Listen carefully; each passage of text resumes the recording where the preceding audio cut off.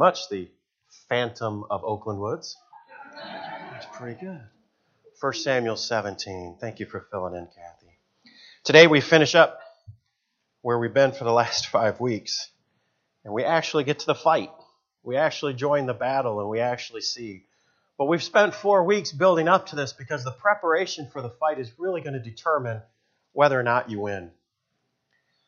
I have to confess, this week, something happened, and I felt, quite frankly, very foolish. As I mentioned last week in great detail, my wife and my daughter Isabel and Reagan went down to Texas for Thanksgiving, leaving me with 3-year-olds under 3 to take care of, and our foster kids. And I kind of got indwelled and engrossed in that world of taking care of them, and I didn't watch any news events or anything. So we live in downtown Ortonville, and sitting there about 4:30, it's about ready to come in for Sunday night service.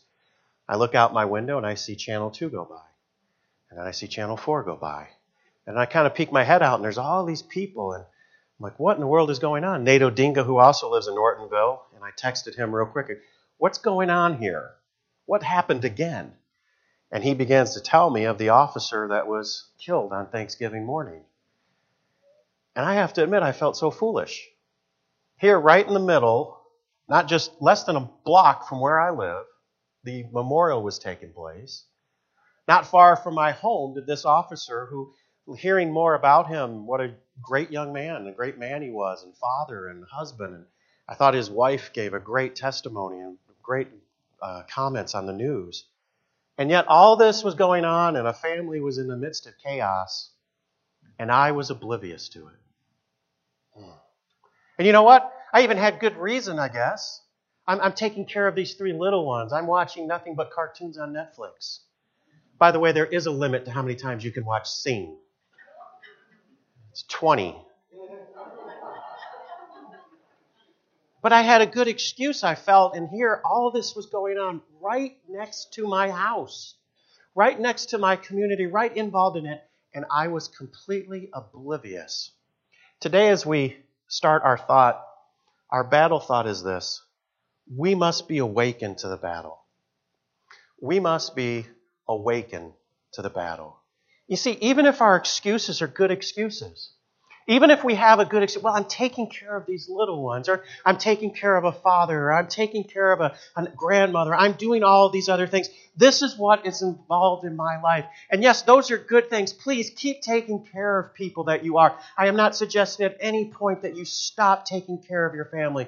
But at some point, we have to be awakened to the issues and the struggles and the reason God has left us on here, and we have to fight God's fights.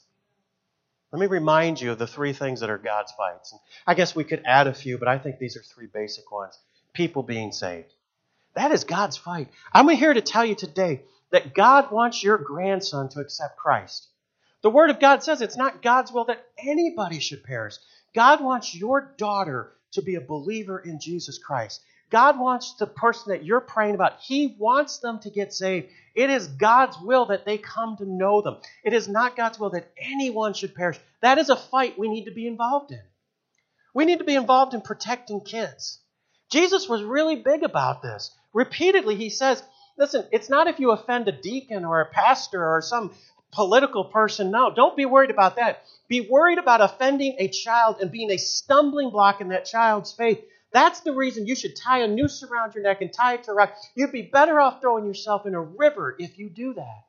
We need to protect and be part of it. Listen, it is the church's responsibility that should be screaming to everyone who will listen, the things that are going on in this world. As countries like England and Europe try to lower the age of consent to 13, as TV shows from everything from Nickelodeon to this culture trying to sexualize children, we need to be screaming from the hilltops, this is wrong and this must be stopped. And we also, I'm going to talk about this tonight, church, we need to be doing everything we can to reach boys and girls with the gospel of Jesus Christ and the pain of sin. We need to be warning people constantly about the pain of sin, about everything that comes with it. You see, there are other things that we pray about. There are other things, and you're involved in them, and some of them are good things. You say, Pastor, my mom's not feeling well. Should I not pray about that? No, please keep praying. Pastor, there's debt in our family and we can't even tithe. We can't give to that missions. We would love to, but there's debt in our family. Should I not pray about it? No, keep praying about this. Let me say this, things that are not on that list, this is what you do. You pray, and when you pray, it is the grace of God He steps in. Amen? You ask for God's grace when you pray. Sometimes people we care about leave us, and when we get to heaven, we'll find out why God chose to do these things. But when you pray for God to heal somebody, you understand this. God never said He has to heal everybody. But when you pray, God, by your grace, Lord, your grace, Father, will you intervene and heal this person? And I'd like to suggest my own personal opinion, feel free to disagree, that when you pray for these issues, that you include one of these three things. God, if you will save this person's life, Lord, use them to point people to Jesus. God, if you will save this person, if you will heal my grandson from heroin addiction, Lord, use this as he can be an example to point people to the pain of sin. God, if you will take care of my little one, if you will allow us to do this, Lord, help us to raise up a child who will serve you. I would like to suggest to you those things that are not on this list. Pray for God's grace, but pray that God would use you and use that person to help point to God's fights. See, we've turned the story of David and Goliath into things it was never meant to be. Goliath is not your credit card debt. Goliath is not you trying to deal with your mother-in-law. We're over-spiritualizing it. But there are fights that God wants to be involved in, and we need to be on God's side. Amen? Today we start the fight, and today we will see that if you're on God's side, you will win. How to know you will win the battle? I'm going to give you three things. Let me start in verse 31. Number one, how to know you'll win the battle if you're taking notes. Have previous victories given by God. Look at verse 31. David and Goliath, we've been building up and building up. Everyone pretty much knows the story, so we're going to keep going. And when the words were heard which David spake, they rehearsed them before Saul. And he sent him. And David said unto Saul, let no man's heart fall because of him, the giant that was out there cursing God in Israel. Thy servant will go and fight with this Philistine. And Saul said unto David, thou art not able to go against this Philistine to fight him, for thou art but a youth. What is Saul's attack on him? You're just a kid. You can't do anything. The New Testament, Paul will say, let no one despise your youth. Tonight, and when I message, one of my pet peeves is that we say that the children are the church of the future. That is a lie. The children are the church today. Our youth are the church today, and we need to think of them that way. Amen? He continues and says, and he, a man of war from his youth. Let me restate this. Here's Saul. Saul is a man of the flesh. He is a carnal, backslidden, whatever terminology you would like to use. And Saul says, you can't win. But David is a man of God. David is a spiritual man. David is a man after God's own heart. He is a man of the Spirit. And David says, I can win. If you're taking notes today, remind you of this. Your past will determine how you view your future. See, some of you right now, if I could jump into a psychological part, some things that were done to you when you were younger, your previous marriage maybe, some things that were said to you by your mom when you were 13, those things have stayed with you, and they have directed so much of your future. This is probably one of the reasons why you don't join a church. Because you don't want to make a commitment. You don't want to get close because you've been burned by people in the past. And so you kind of push back on that. Isn't it amazing that young people, kids, are probably the most optimistic? And maybe your reaction is, well, yeah, because they haven't been beaten down by the world, right? And that reaction is because you're old. Old people get bitter, don't they? You rarely see a young person who's bitter. Because after you get older, right? Not you people, much older people. Those old people, none of you. You want to know if you're old? If you've gotten an ARP card, you're old. But anyways. But as you get older, you get burned by the past. You see failed opportunities, and sometimes it's because you've even failed yourself. Now, sometimes when you're young, you can be too optimistic. I like this little story. A little boy wasn't getting good marks in school, and one day he surprised his teacher with an announcement. He tapped on her shoulder and said, I don't want to scare you, but my daddy says if I don't start getting better grades, somebody's getting a spanking.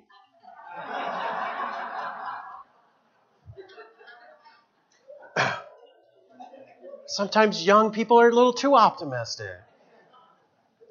But you see, David has had victories in the past.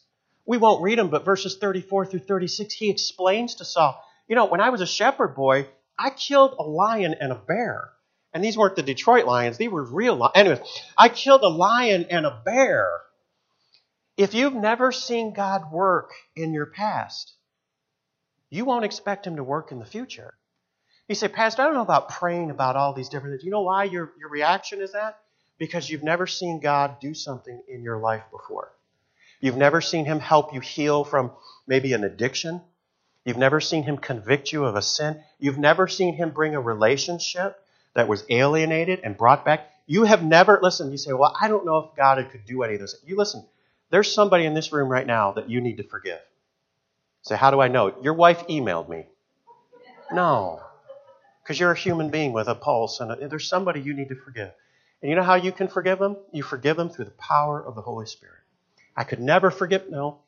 If you've never seen God do something as simple as allow you to forgive someone, you will never expect him to do something in the future. Listen, I'm going to tell the 11 o'clock service this. Listen, if you can't serve Jesus at 16, you won't serve him at 66. Isn't that right? Oh, it's just so difficult now. But same thing for you today. If you're saying, well, I can't trust God today, but in the future, I'll trust God. If you can't trust him today, you probably won't trust him in the future. Watch this confidence. The confidence that only past victories can bring. Back to verse 37. And David said, moreover, the Lord that delivered me out of the paw of the lion, out of the paw of the bear, he will deliver me out of the hand of this Philistine. I love that type of, maybe you might think it's arrogance, but that's confidence. The difference between arrogance and confidence is confidence means you've done it in the past. And Saul said unto David, all right, go. Go and the Lord be with you. I don't know if that's how he said it, but that's how I think he did. Listen, the very first victory you need to have, the very first spiritual victory is coming to know Christ as your personal Savior. Today, before you have anything else you're concerned about, any other issue, even before your health, even before someone you care about's health, the number one thing you need to know is this. You need to be born again. Jesus said that himself in John chapter 3. You were born a sinner, separated from God. You had a debt you could not pay. And that's why even though we have our Christmas decorations up, we have left that cross in this auditorium. Because God sent Jesus to die on a cruel Roman cross in your place. And if you in childlike faith will just receive what Christ did on the cross as the payment for your sin, you, sir, you, ma'am, can finally be forgiven. You can finally be part of the family of God. You can know you're going to heaven. The number one victory you must have, it's more important than anything. Even taking the preacher out to lunch, which I really enjoy. The number one thing you have to know today, the victory. Do you know Jesus as your personal Savior today? Amen? Number 2, to know you'll have the victory, use the weapons God gave. Maybe the reason your husband has never accepted Christ is because instead of using God's weapon, you're nagging him. Maybe your grandson isn't getting saved because instead of using God's weapons, right, you're trying to manipulate the situation and making sure that this happens. What are God's weapons? Well, Saul's a man of flesh, so he thinks fleshly. And watch the weapons he gives David. Verse 38, and Saul armed David with his armor. Whose armor was it? Saul's armor. And he put on a helmet of brass upon his head and also armed him with a coat of mail. You got to picture young David being draped with these things. And David girded his sword upon his armor, and he aside to go, for he had not proved it. And David said unto Saul, I cannot go with these, for I have not proved them. And David put them up. I'd like to point a few things out about David's opposition. David did not say, I'm not proven, did he? David had confidence in himself because David saw God do something in the past. What was David not afraid of? What was David did not want to use? It was the weapons that were not proven. So David goes and gets away shepherd's boy's weapons. And we're going to see these weapons he gets. And I would like to consider this. If you read Psalm 22, you see so much comparison between David and Goliath. But I would like to suggest, as you read the 23rd Psalm, that when David wrote this, I think the events of this day were in his mind. As we go through this, I'm going to compare and contrast Psalms 23. Look at verse 40. What's the first weapon? And he took his staff in his hand. 23rd Psalm, verse 4. Yea, though I walk through the valley of the shadow of death, I will fear no evil. Why? For thou art with me, thy rod and thy staff, they comfort me. Shepherds would use their rod to correct a sheep, pull that sheep back, hit that sheep over the head, but they would also use that rod to guide a sheep to safety. When I suggest you today that the rod represents God's word, you need to have an active part of God's word in your life. This is God's manual for your life. It's your instructions. How many problems have we stepped in our world, in our life, if we had just followed God's principles, we would have avoided? Second weapon of a shepherd boy, look at verse 40. And choose him 5 smooth stones out of the brook. How does David know to get stones out of a brook? Well, where else would you water sheep? In Psalm 23, verse 2, he maketh me to lie down in green pastures. He leadeth me beside the still waters. Next, the still waters. Did I skip that? No, okay, the still waters. The still waters represent peace. Thank you. It's the peace that only God could give. Why did David pick up 5? Why does he pick up 5 stones? Well, maybe he thought he would miss. Does that really sound like the confident David building up to this? We find out, if you like to put notes in your Bible, next to verse 40, 2 Samuel chapter 21, verses 18 through 22. 2 Samuel 21, 18 through 22 tells us that Goliath had not 1, not 2, not 3, but 4 brothers. He picks up 5, and again, maybe I could be wrong. David might go, no, man, that's not what I was thinking at all. I just needed an extra because I might miss. I don't think that's what he's thinking. I think David is so confident he is down there and he's going, this is Goliath, this is his brother, this is his brother, this is his brother, this is his brother. And when he goes into that battle, he is not thinking, I'm killing Goliath. No, Goliath, I'm killing you, and then once I'm done with you, I'm going after all your brothers. Now, we might get to heaven and David's like, no way, but I love David. I've walked with him for so many years. I think David was doing that. Why? Because when I was young, I was just that cocky and foolish to do that too. Here's the third weapon of a shepherd boy. And put them in a shepherd's bag, which he had, even in a script. The 23rd Psalm says this, Thou preparest a table before me in the presence of mine enemies. Thou anointest my head with oil. My cup runneth over. The shepherd's bag represents the blessings of God. And the fourth weapon of a shepherd boy in verse 40.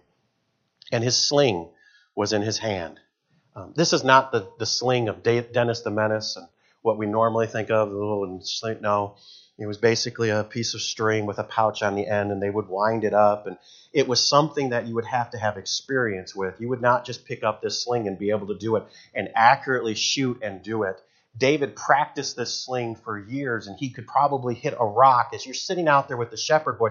Listen, I'm a grown man, and sometimes I have a BB gun at home, and every now and then I would like to go out my back window and just kind of take a shot at one of those squirrels in the bird feeder, right?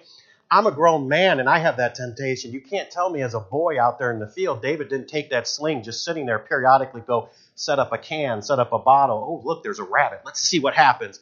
David practiced and practiced and practiced with this sling.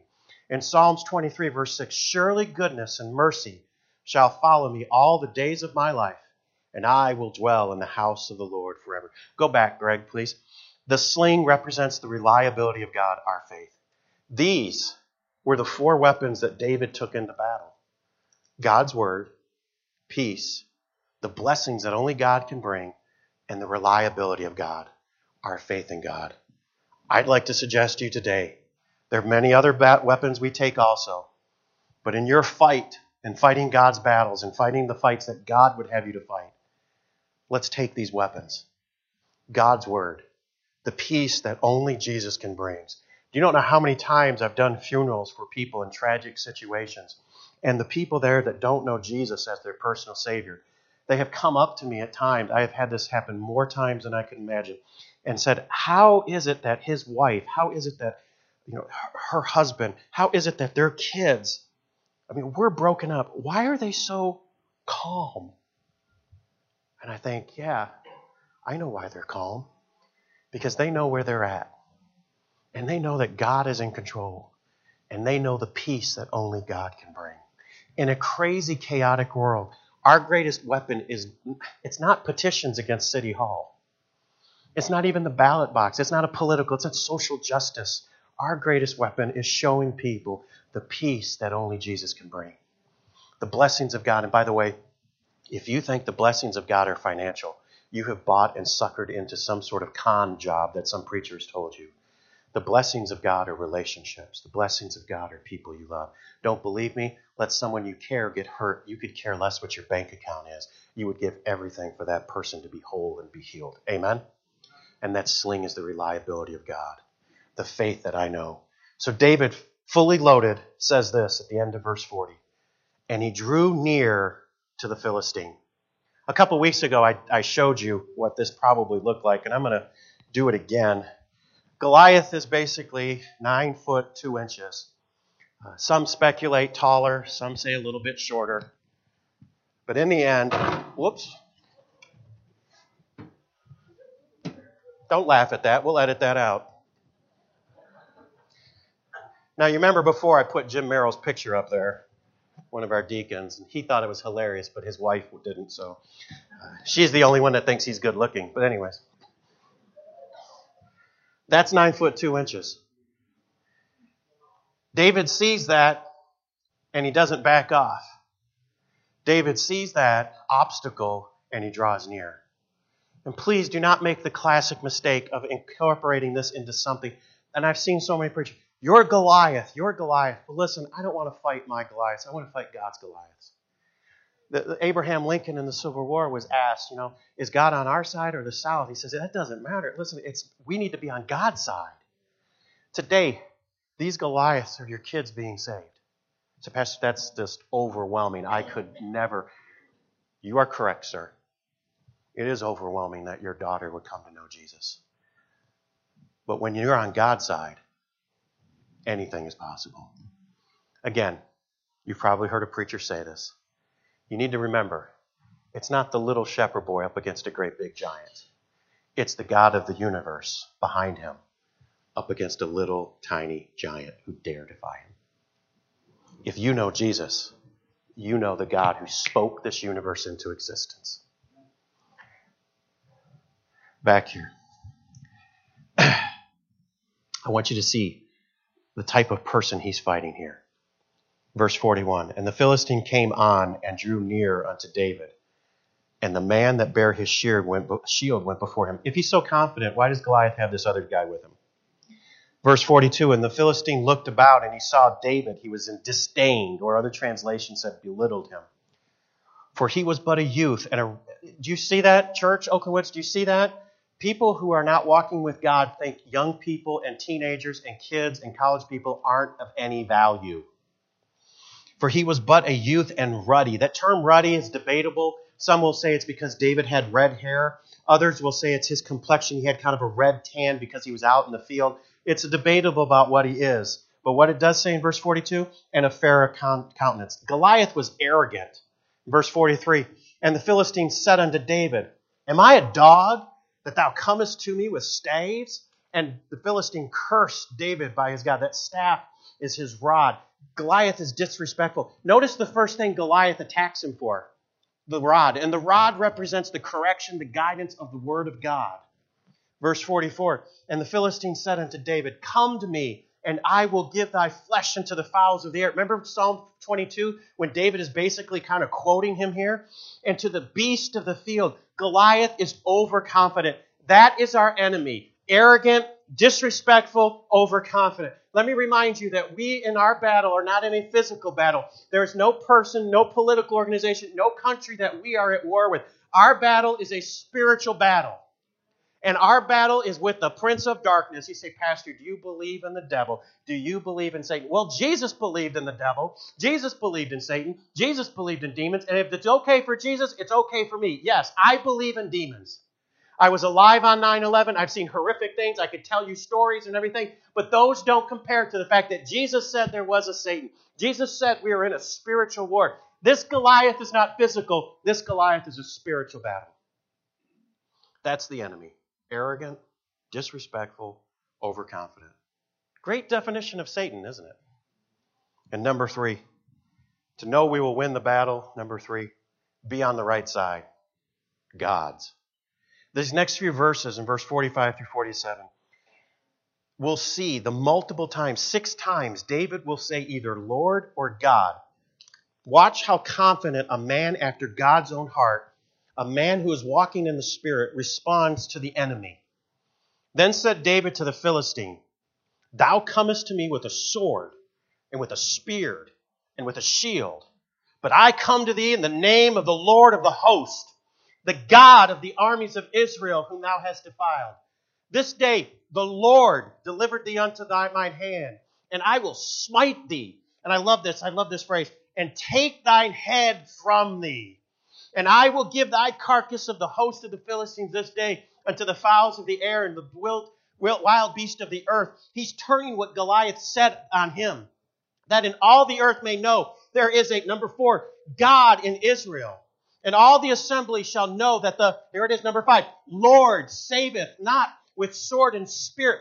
David is saying this right now. This is not a physical battle. Some of you are thinking, oh, Pastor, I think you got off here. What is David saying? David is saying God is not going to save with a sword and a spear. That's not what he's doing. Listen, God is not going to save you because of your credit card.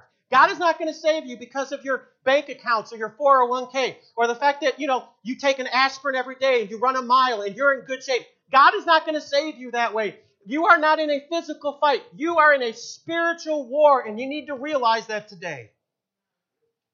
I know I got a little excited there. And last part, for the battle is Oakland Woods. For the battle is the state of Michigan. For the battle is the Southern Baptist. For the battle is a denomination. For the battle is a political party. No, it says here our 6th time, for the battle is the Lord's. And He will give you into our hands. 6 times David mentions God will take care of you, Goliath. 6 times. If you're in a fight, make sure you're on God's side, because you will win. And what happens? Well, I guess we could just say we know what happens, but the little boy in me just loves the gore, loves the guts. Verse 48, let's read it. And it came to pass when the Philistine arose and came and drew to meet David, that David hastened. Look at that. David doesn't back down, and ran toward the army to meet the Philistine. Down in the valley, both sides are wondering what's going to happen, and David sprints towards the giant. And David put his hand in his bag and took thence a stone and his sling and smote the giant in his forehead. History tells us that the Philistines at this time, their armor, especially that covered their head, was basically 2 pieces that would be sort of welded together. And there in his forehead would be an opening, a very small opening, the size of a rock you would get from a brook, that the stone sunk into his forehead. And this is important, that he fell forward. He fell forward upon his face to the earth. It's important that you realize that, because it was not the force that David hit. He didn't hit him with a rocket. It wasn't the force that blew Goliath back. It was a perfect location in a perfect spot. You say it was a 1 in a million chance. No, God doesn't operate on 1 in a million chance. There are no coincidences. There is no luck with God. God has a plan. God has details, and He works all these things out. And God had that opening, and God directed that rock, and it hit that giant perfectly, and the giant fell face forward. So David prevailed over the Philistine with a sling and with a stone, and smote the Philistine and slew him. But there was no sword in the hand of David. This is what I love. Therefore David ran and stood up with the Philistine. This is a huge man. He's knocked over. David could never pick up his sword about what he's going to do. He's going to cut his head off. That's so cool. You need to picture David on top of this 9'2" man, 1 foot on his face. That's like another foot on his chest. And he's taking this monstrous sword that he could never do. And he's basically going to French Revolution guillotine him. That bothers me, Pastor. Well, you're not a little boy then. I thought it was amazing. My mom would never let me watch this, but I got to read it. Therefore David ran and stood upon the Philistine, and took his sword, and drew it out of the sheath thereof, and slew him, and cut off his head therewith. And when the Philistines saw their champion was dead, they ran. They fled. Verse 51 through 52, this gets even better when you realize it. David is carrying around Goliath's head.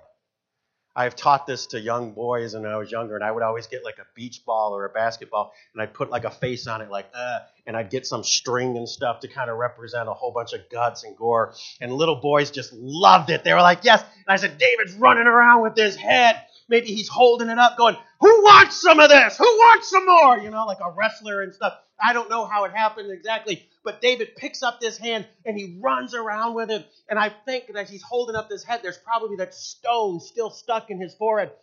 And Goliath probably had that same stupid look on his face just before he died, thinking, I'm being killed by a little boy, right? But in the end, the blood, the guts, whether you like it or not, in the end, God always wins. Be on God's side. The only way to get on God's side is to know Christ as your personal Savior. No matter what happens, no matter what He decides to do, be on God's side. During the earthquake some years ago, the inhabitants of a small village were generally very much alarmed. But there were at the same time surprised at the calmness and apparent joy of an old woman they all knew. At length, one of them addressed the old woman and said, Mother, are you not afraid? No, said the woman. I rejoice to know that I have a God who can shake the whole world. If you know Jesus today, you have a God who can shake the world. The problem, we keep fighting fights that aren't God's fights. We keep drawing God into things that God is not. I saw people referencing Jesus in the recent tax bill that's going through. I don't think Jesus is interested in the American tax plan. I hate to bust your bubble, whether you're for it or against it. But you know what Jesus is interested in? We got a bus that leaves here today, and they're going to pick up little boys and girls and bring them to church. Picks them up on Wednesday nights and brings them here. Jesus is interested in those little boys and girls down there right now listening to stories, and they're going to sing songs. He wants kids to be saved. Jesus is interested in your husband finally getting over his addiction. Jesus is interested in people you know being warned about how difficult and painful the world. Sir, ma'am, everything in the world is death, destruction, and disease. That's all the world has to offer you. Jesus is interested in those things. And yes, He steps in by the grace of God. And by the way, isn't grace amazing? He will step in by the grace of God and sometimes fight our fights and take care of things for us. But like Job says, though He slay me, I will still serve Him. Do you know Christ today? Are you fighting God's battles, or are you fighting your own? Would you bow your head and close your eyes for me? Nobody looking around, just you, me.